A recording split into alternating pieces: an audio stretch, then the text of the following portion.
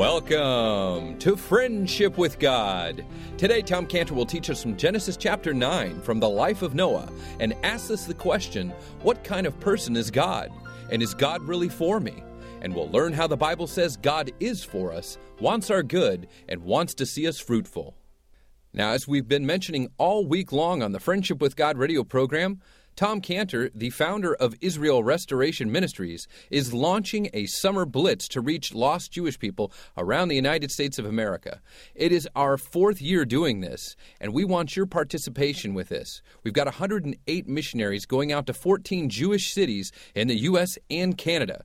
We'd like to get up to 110. We need your support of 2 more missionaries. If you'd like to be a part of the gospel going out to the Jew first, as Romans 1:16 tells us and commands us to do, we want you to be a part with your financial support so that we can get 2 more missionaries out on the field giving out the gospel in these 14 U.S. and Canadian cities this summer from Monday, May 11th, all the way through August 3rd.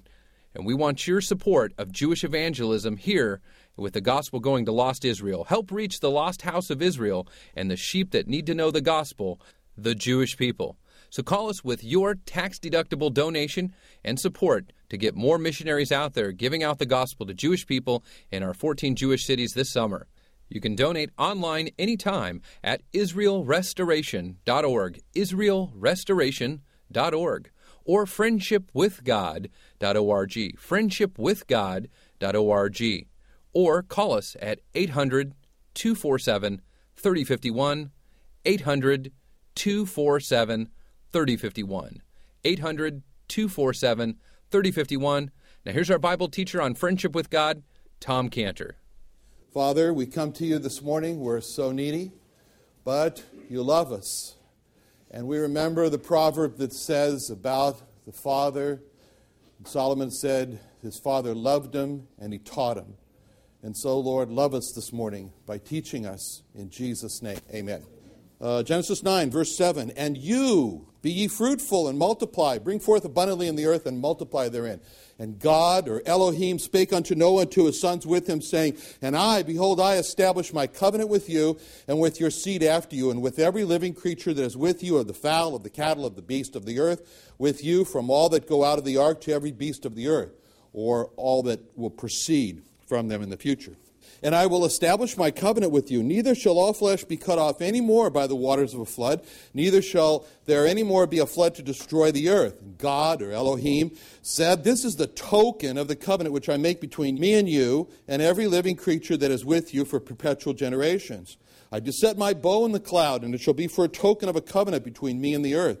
And it shall come to pass when I bring a cloud over the earth, and the bow shall be seen in the cloud, and I'll remember my covenant which is between me and you, every living creature of all flesh, and the waters shall no more become a flood to destroy all the earth. And the bow shall be in the cloud, and I'll look upon it, that I may remember the everlasting covenant between God and every living creature of all flesh that is upon the earth. God said unto Noah, this is the token of the covenant which I have established between me and all flesh that is upon the earth. And the sons of Noah that went forth through the ark were Shem, Ham, and Japheth, and Ham's the father of Canaan. These are the 3 sons of Noah, and of them was the whole earth overspread.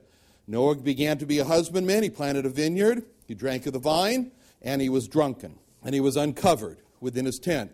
And Ham, the father of Canaan, saw the nakedness of his father and told his 2 brethren without. Shem and Japheth took a garment and laid it upon both their shoulders and went backward and covered the nakedness of their father, and their faces were backward. They saw not their father's nakedness. Noah woke from his wine and knew what his younger son had done unto him. And he said, cursed be Canaan, a servant of servants shall he be unto his brethren. And he said, blessed be the Lord God of Shem and of Canaan. Canaan shall be a servant, and God shall enlarge Japheth, which means one who spreads abroad. And he shall dwell in the tents of Shem, and Canaan shall be a servant. And Noah lived after the flood 350 years, and all the days of Noah were 950, and he died. Yeah. Okay, now, Noah and his family, they've come out of the ark, and Noah has built the altar. We saw that last time. Noah's offered all those burnt offerings, the clean animals, which he did last time. God acknowledged when he spoke that he knew that he was signing up to be the God of people who have a sinful nature from their youth. And God had revealed that he does not enjoy judgment, but that he's a God who enjoys salvation. And he promised that he's never going to judge the earth again like he did in the great flood. And he promised that as long as the earth remains, the seasons would remain. The day, the night is going to remain. The heat, the cold, the summer, the winter, and all that's going to remain. And the earth's going to continue to be a wonderful, beautiful place, is what he's saying. Because he would keep it that way for the benefit of man, just as he created it in the beginning. And then God told Noah that he was giving Noah dominion over animal life. He reaffirmed that. He already told that to Adam. And God told Noah that now he can eat meat as food also. And then he explained to Noah that Noah was to honor blood, by not eating blood from the animals, because God said the life is in the blood. And then he said, because all men are made in the image of God, that man was also to respect the life of man, all men, and not murder. And if there was murder, then man was to take the life of the murderer. And all of that was because man was made in the image of God. That was the explanation. Man was made in the image of God. Then God said to Noah in Genesis 9:7 that he should be fruitful and multiply and bring forth abundantly in the earth. And here, God is saying to Noah that he is for Noah. That's really the theme of the book of Genesis, that God is for man. He's for Noah. That's a basic good question that we should just think about. Is God really for me? That's a question. Is God really for me? I have so many problems in my life. Is God really for me? Or is he against me? You remember in Joshua's day, when the manna stopped, and Joshua met this man with this sword. And Joshua had only one question for him in Joshua 5:13. It says, it came to pass when Joshua was by Jericho that he lifted up his eyes and looked, and behold, and there stood a man over against him with a sword drawn in his hand. And Joshua went unto him and said unto him, very simple question, art thou for us or for our adversaries? Now, that's a question. He says, I don't want to know where you came from. I don't want to know anything about you. I see you got a sharp sword. I just got one question. Very smart that Joshua was. Got right to the point. No pun intended. And we have a lot of adversaries.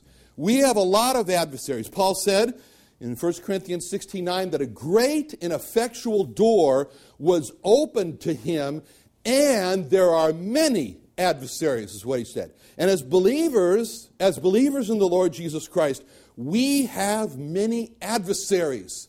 And these adversaries are like in categories or titles, you might say, in Ephesians 6:12. Some of our adversaries are called principalities. Some of our adversaries are called powers. Some of our adversaries are called the rulers of the darkness of this world. Some of our adversaries are called spiritual wickednesses in high places. And together they all add up to many adversaries. And each one of those adversaries is not for us. There's a question, Joshua. They're not for us. They're against us. Each one of those adversaries is against us. Each one of those adversaries wants to destroy us. They want to defeat us. They want to discourage us. They want to dishearten us. They want to cast us down. They want to send us into a spiral of depression.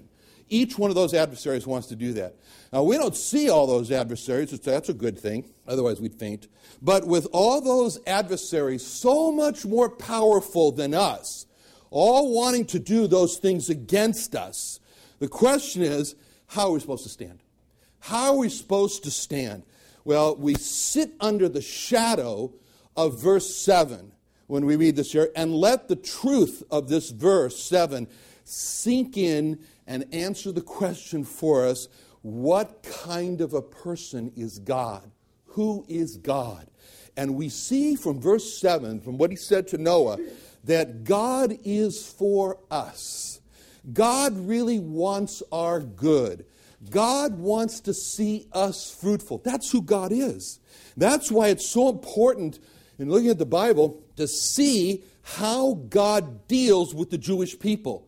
Because when we see how God deals with the Jewish people, then we're really learning about who God is. What kind of a person is God? For example, God said to the Jewish people in Jeremiah 3:12, go and proclaim these words toward the north and say, return, thou backsliding Israel, saith the Lord, and I will not cause mine anger to fall upon you.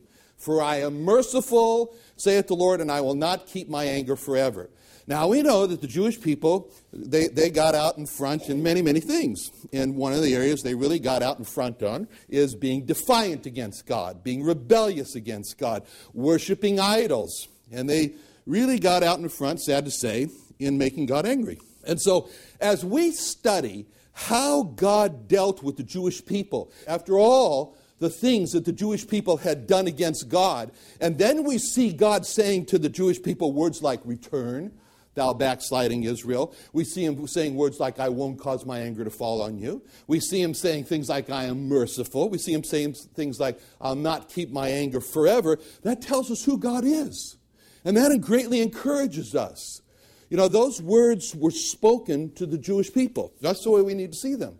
They're spoken to the Jewish people. They're not spoken to the church. They're not spoken to the Gentile church. If you think that they're spoken to the church and the Gentile church, you're seeing things. See, and people who go to psychiatrists, that's their problem. They see things that aren't there, see. So we don't want to be like that. So we just study it for what it is. So, and then he says in Ezekiel 36:9, he says, for behold, again, God speaking to the Jewish people, for behold, I am for you, he said. I am for you. Imagine that. God saying to the Jewish people, after all they've done against him, that the Lord Jesus Christ saying to the Jewish people, after all the despising and rejecting that they've done against him, that he says to them, I am for you. Very simple statement. And I will turn unto you, and you shall be tilled and sown. That's a very simple take-home message from verse 7. God is for Noah. And when we let that truth sink into us, we understand that God is for man. God is for man. We'll return with our Bible teacher, Tom Cantor, here on the Friendship with God radio program. We want to encourage you, as we mentioned at the start of our program, to support Jewish evangelism. We have a campaign called the Summer Blitz, and Tom Cantor, the founder of Israel Restoration Ministries, is sending out 108 missionaries around the United States in 14 Jewish cities in the U.S. and Canada, and we want to send out a few more missionaries to these cities so that the Jewish people can be reached with the gospel. Will you support lost Israel being reached with the gospel here in America? What a joy to stand before the Lord Jesus Christ one day and say, I helped find one of your lost sheep of the house of Israel. Here they are. And it's a joy to support Jewish evangelism. If you'd like to support us with your tax-free deductible donation, you can do so by going online to friendshipwithgod.org, friendshipwithgod.org, or calling us now or after the program at 800-247-3051, 800-247-3051. And then we understand from Romans 8:31, what shall we say then to these things? If God be for us, who can be against us? And when it comes to marriage, the trouble in the marriage, there's just one simple question. Husbands, are you for your wife? Wife, are you for your husband? That's a simple question. Well, I love my wife. I didn't ask you that. Well, I care for my husband. I didn't ask you that. I'm wild about my wife. I didn't ask you that. I'm just asking, husbands, are you for your wives? And wives, are you for your husbands? Very simple, because God is for man. And if husbands are for their wives and wives are for their husbands, so many problems in the marriages just solve themselves. They get solved. They dissipate. All right. Now, verse 8 through 11. So now with verse 8, God calls together Noah and his sons with something very important that he wants to tell them. Very important. And he tells them in verse 9 that he is establishing, or literally making to stand, a covenant. A covenant with them, and not just with them, with every person after them, and with the animals, and all the animals that come after them, and the birds. And this is so very important to God that in verse 11, he repeats it, and he says, I'm establishing my covenant with you. It's very important to note here that this statement is made by God twice, and he's emphasizing to them, this is my covenant. You know, Noah didn't ask for this covenant. Nobody asked for this covenant. But this is something so important to God that he wants to make this promise that he's not going to kill anymore by a worldwide flood. Now, what's going on here? Why do we have these verses? Why is God doing this? I mean, he didn't have to do this. No one asked him to do it. He does it twice. He's emphasizing that it's his covenant, and he's going to make it stand. And so, he introduces it with the word behold, which, as you remember, means look up, like you now. So, look up, God says. I'm making this covenant to stand.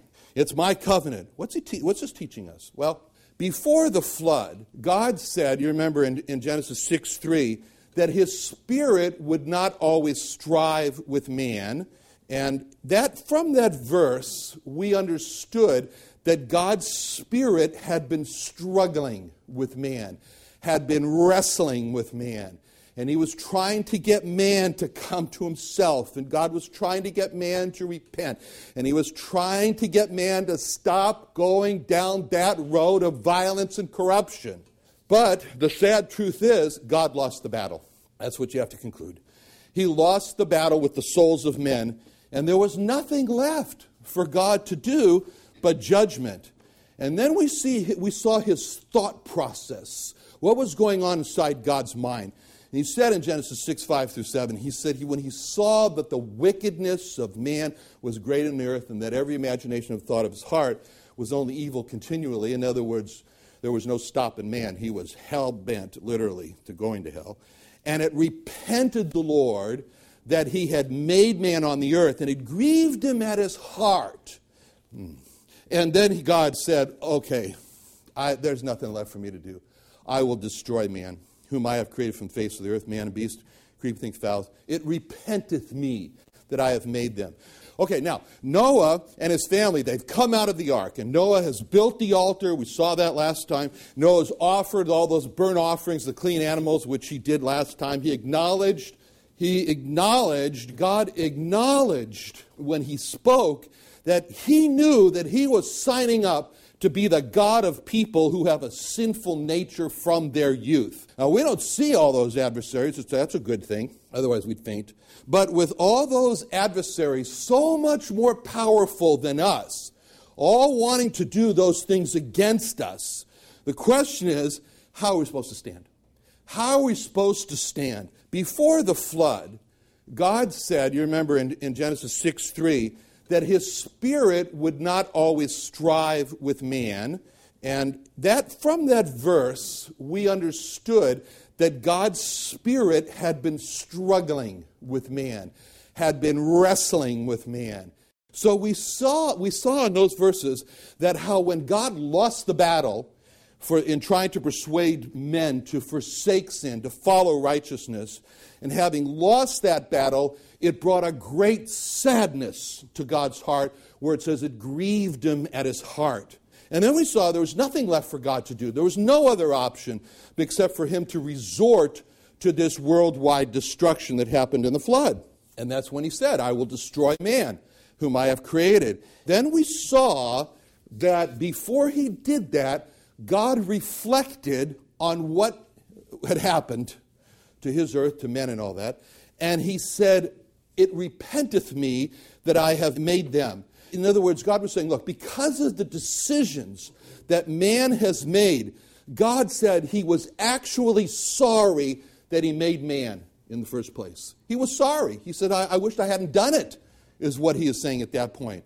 When with those words, it grieved him in his heart, it repenteth me that I have made them, we really see a picture of God in great distress over sin and over the corruption and violence that man had engaged himself in. And then came the flood. Now, at the end of the flood, it looks like God has taken time to reflect backwards. See, before he was reflecting forwards, now he's reflecting backwards on what happened. And he feels really badly about what happened. He hates the judgment that man forced him to bring on the world. He hates what happened with this worldwide flood. He doesn't feel good about it at all. And he's looking over the devastation and the death that the flood has brought, and God's sorry. And he's not taking pleasure in what happened. Like he said in Ezekiel 18:32, I have no pleasure in the death of him that dieth, saith the Lord. Wherefore turn yourselves and live. He said in Ezekiel 33:11, as I live, saith the Lord God, I have no pleasure in the death of the wicked, but that the wicked turn from his way and live. Turn ye from your evil ways, for why will you die, O house of Israel? So God wants Noah and his sons to know how much he hates to judge man. How much? Because why? Because God is for man. And God does not want to judge man. And God does not want to send anyone to hell. He doesn't. And that gives us the clarity here as we see what he's doing here of 2 Peter 3:9, because this is an illustration when Peter says the Lord is not willing that any should perish, but that all should come to repentance. He doesn't want to send people to hell. He wants to save all men, and that's what it means in 1 Timothy 2:4 when he says the Lord will have all men to be saved, come to the knowledge of the truth. He only sends men to hell when they force him to, because they will not let him save them from their sins. And that's a bad day for God when he sends anyone to hell. And God wants this part of his person to be magnified or known or seen over and over again. So he makes this covenant or promise to never use a worldwide flood again to destroy man. And then in verse 11 through 16, he gives a token for that covenant. So the fact that God does not enjoy to judge man, God is not to want to send anyone to hell. It's so important with God that we have these verses, 11 through 16, where he makes this special token. No one asked him for the covenant. For sure, no one asked him for the token. So all of a sudden now we have a token for a covenant that wasn't asked for. We got a token that wasn't asked for. We got a covenant that wasn't asked for anyway. And he explains what this special token means. And it's so important to God to make man understand. He doesn't want to send anyone to hell, to judgment. So he explains what he's doing in a very definite act. And he says, I do set. And then he calls the rainbow my bow. That's what he says in the cloud in Genesis 9. And he says, verse 13, and he explains that the rainbow is a token. It's a token of a covenant that he's made there. And he explains that he wants to have this token many times appear, like a continual appearance of this token in the sky for everybody to see. And he says that when this token is seen, this rainbow, it's a continual reminder.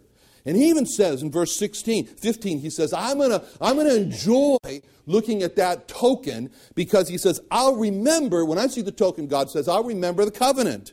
And the waters shall no more become a flood to destroy all flesh. He said he enjoys to be reminded about the covenant. He enjoys to be reminded that he doesn't want to send anyone to hell. That's what he enjoys to be reminded. And that's why he said that it's going to be in the cloud and I'll look upon it.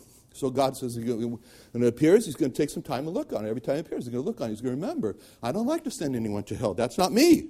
Now, why does God always want to see the token? Because, again, it's for God, it's for us to be reminded who he is.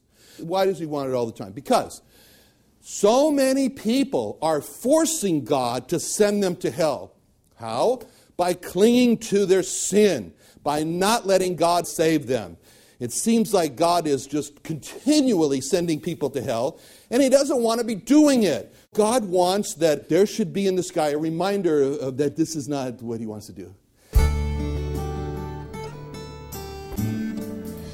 Another great day of fantastic teaching here on the Friendship with God radio program. Thank you for listening. We've got many things to announce for you here. You can sign up for Tom Cantor's daily devotional verse, which is available at friendshipwithgod.org. Just go to friendshipwithgod.org and click on Sign Up, and you'll be able to get Tom Cantor's Friendship with God daily devotional verse as well as sign up for the newsletter from Friendship with God and Israel Restoration Ministries. And when you sign up for the newsletter, you'll be able to hear about the Summer Blitz. Now, this is what we've been telling you all week long, the Jewish outreach campaign that we have that's going around the United States starting Monday, May 11th, all the way through August 3rd, where we go to 14 Jewish cities around the U.S. and Canada, and we take the gospel to the Jewish people to reach them, that they might be saved as well, too. And it's our heart's desire, it was Paul's desire, and it's the Lord's desire that is spoken of in Scripture, that he wants his people to be saved. If you'd like to be a part of reaching lost Israel here in America, the Jewish people can be saved. Blindness has come in part, not in whole, to the Jewish people, so they can receive Jesus Christ as their Messiah too. Help us to take resources, materials, and a gospel witness to them. We've got 108 missionaries going out. We want to send 110, maybe more. We need your support, tax-free deductible support. You can send it to us online at israelrestoration.org. Donate right online at israelrestoration.org. That's israelrestoration.org, or you can also go to friendshipwithgod.org, friendshipwithgod.org. Donate right online or call us now with your tax-free support for Jewish evangelism and support for this Bible teaching radio program. Our number's 800-247-3051, 800-247-3051. Again, 800-247-3051. Thanks for listening to Friendship with God.